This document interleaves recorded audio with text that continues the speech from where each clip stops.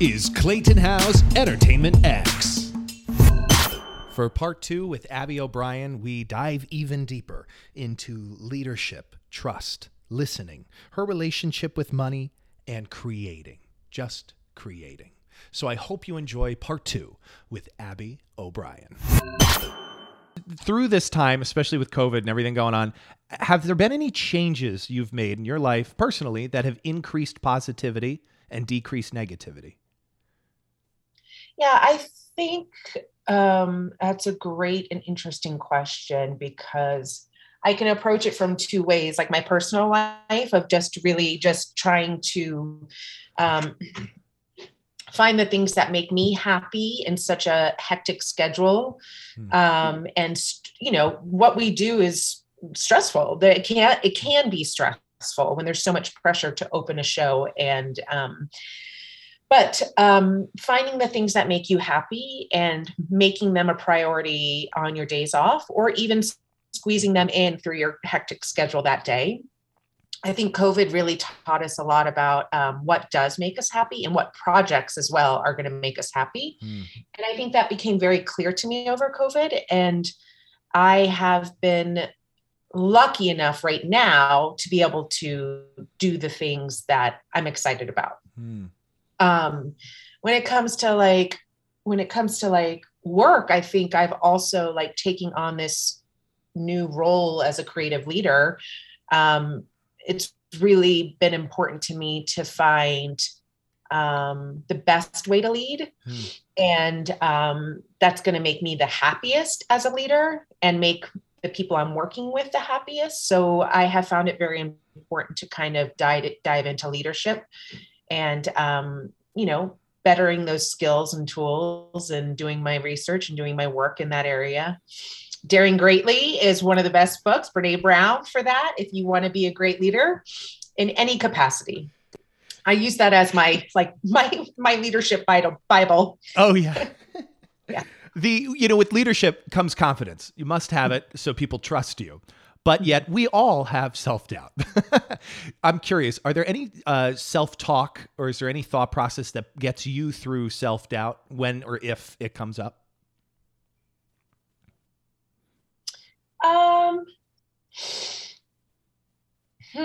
Interesting. I think I just, when there is self-doubt, I think I try to channel it back into what I'm good at. And that even if it's an area of weakness that I'm not great at, and that is when my self-doubt comes in, I have to remind myself that I have something else that's really strong and I can offer X, Y, and Z. This other area I'll probably grow in and get better, and I have to listen and be patient. But I have to remind myself of the other things that I can offer. You brought up a good point a moment ago about picking pieces that are, speak to you, that increase positivity. I'm curious how your taste has evolved, or gut instinct on deciding what to work on or what speaks to you loudly. Yeah, I think that's a great question. I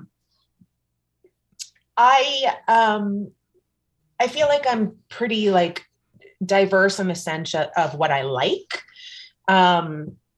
But what's really important to me is a smart story. And that can look like anything. That can look like, and a story that is going to have enough depth to affect the audience.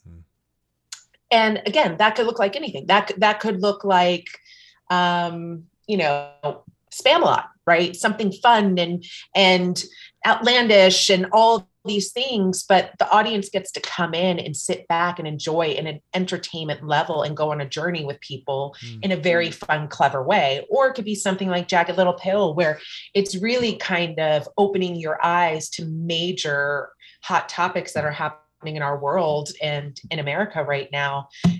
So it looks like many different things, but as long as I feel a deep connection to the story itself, and even if it's not, I have to do my work to pull it out and to make sense of it. And that's when I get excited. Yeah, there's, your life path at what I've witnessed in my short amount of time knowing you is so varied and fascinating. And you seem to constantly be on the move, working as in, right now we're talking, I'm in New York, you're in Denver. How are you taking care of yourself when you are giving so much of yourself to the art? Well, yes, I think I love giving. Like I thrive off of giving all that I can in the art. So that feels really good to me. Um, it's like right now, I have this, I'm the resident director of Moulin Rouge and I'm working on that right now. And this is a new job. So, I'm learning new skills right now. As long as I'm always like learning, I feel like I'm taking care of myself. I love challenging myself to say, I've never done this before. What's this going to look like? What I have to do Google Docs? What the heck is that? It's like little things that I continue to learn, and grow. And that I feel like takes care of myself. With this theme, I don't know if you view it this way, but I am curious how you balance achievement versus fulfillment in your life. I'm curious about that too.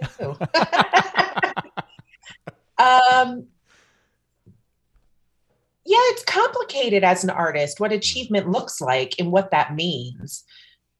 Because we are told you're always starting at square one the minute a show closes. So it's really hard to remind yourself of your achievements. I think about myself sometimes. I'm like, sure. My career is great. Yeah, great. But actually, when I really take the time to think about it and really take the time to think about me moving to New York City when I was 19 years old, getting my first Broadway show, all these things, like, it's pretty freaking awesome. But I think as artists, we don't take that time enough to really process what we've done and what we've achieved. And that's part of the culture of the business. But I would recommend for people to really take those moments to really take in what you've done and to not push it aside because other people have achieved much more than you or, I don't know. I just think taking the time to really reflect helps. Yeah, yeah. With the themes of Brene Brown's Daring Greatly, I'm curious, do you have other most gifted books or favorite books?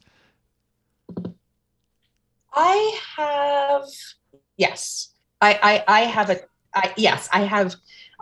a ton of great books, especially when it comes to leadership, and or like autobiographies. And finances. I love reading books on finances. But when it comes to those three areas, because again, all three of those areas are again about learning and like learning, even with the autobiographies, who these people are, what they've achieved, what they haven't, their life lessons, how that affects you, all these things. And then on top of it, you sit there, if you're a creative person like I am, I start thinking, I wonder if we can make a show out of this, and like, it always is just like adding and adding and adding to your arsenal of stuff. Yeah. Yeah, I've been hearing, and I started this questioning thing about like right before the pandemic, and the pandemic made us question a lot of things, which had me introduce this question of, are there any common pieces of incorrect advice that you hear within the theater industry or within life?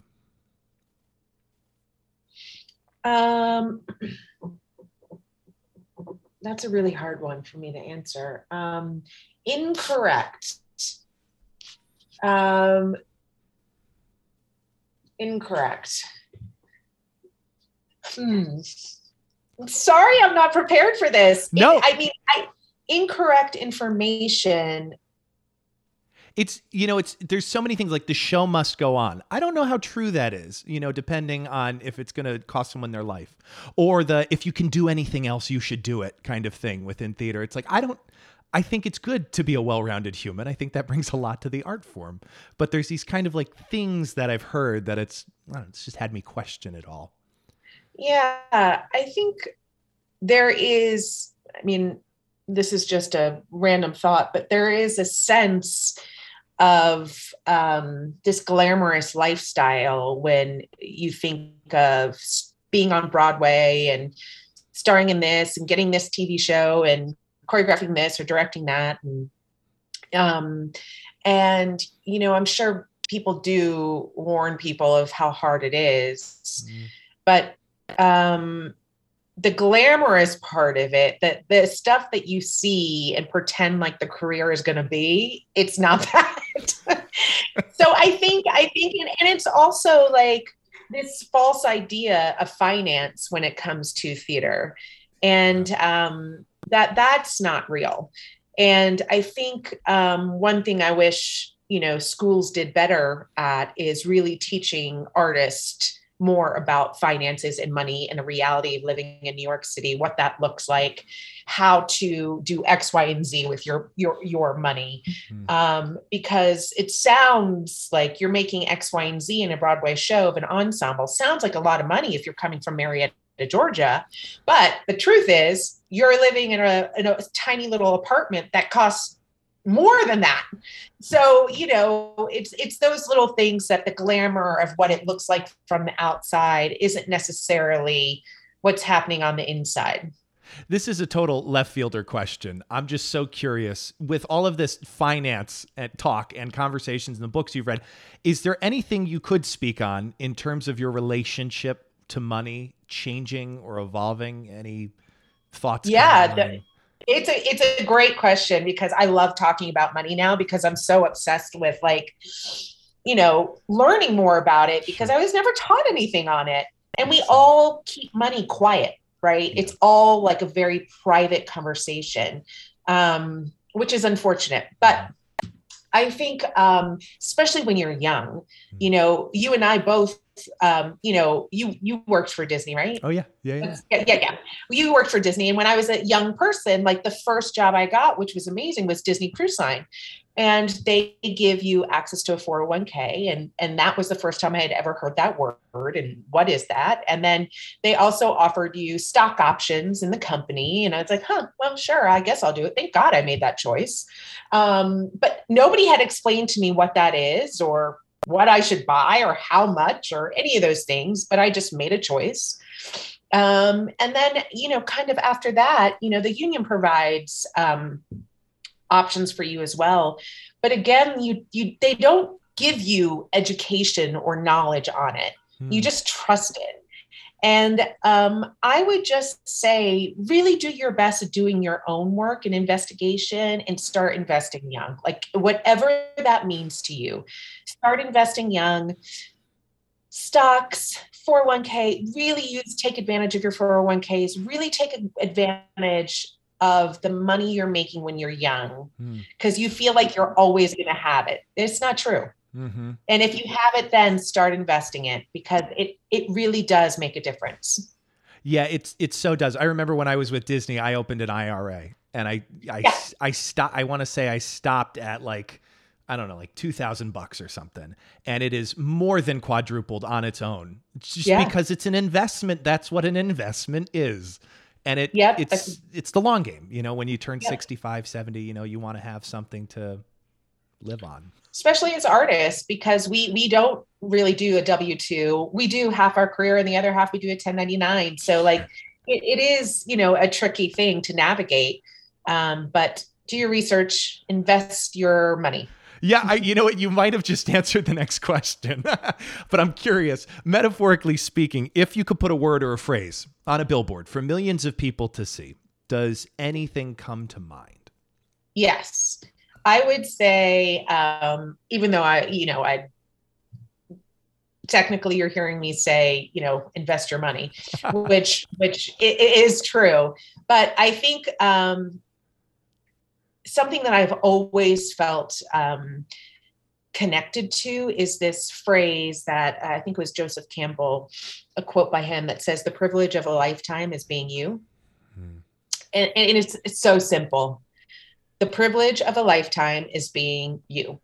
And that is heavy and simple at the same time. And I love that quote. So that's so true. The truer you are to yourself, it all works out. It works out in a great way. This conversation has been so special. Thank you for taking the time, Abby. Yes, thank you. Before we wrap up, is there anything else you want to add today?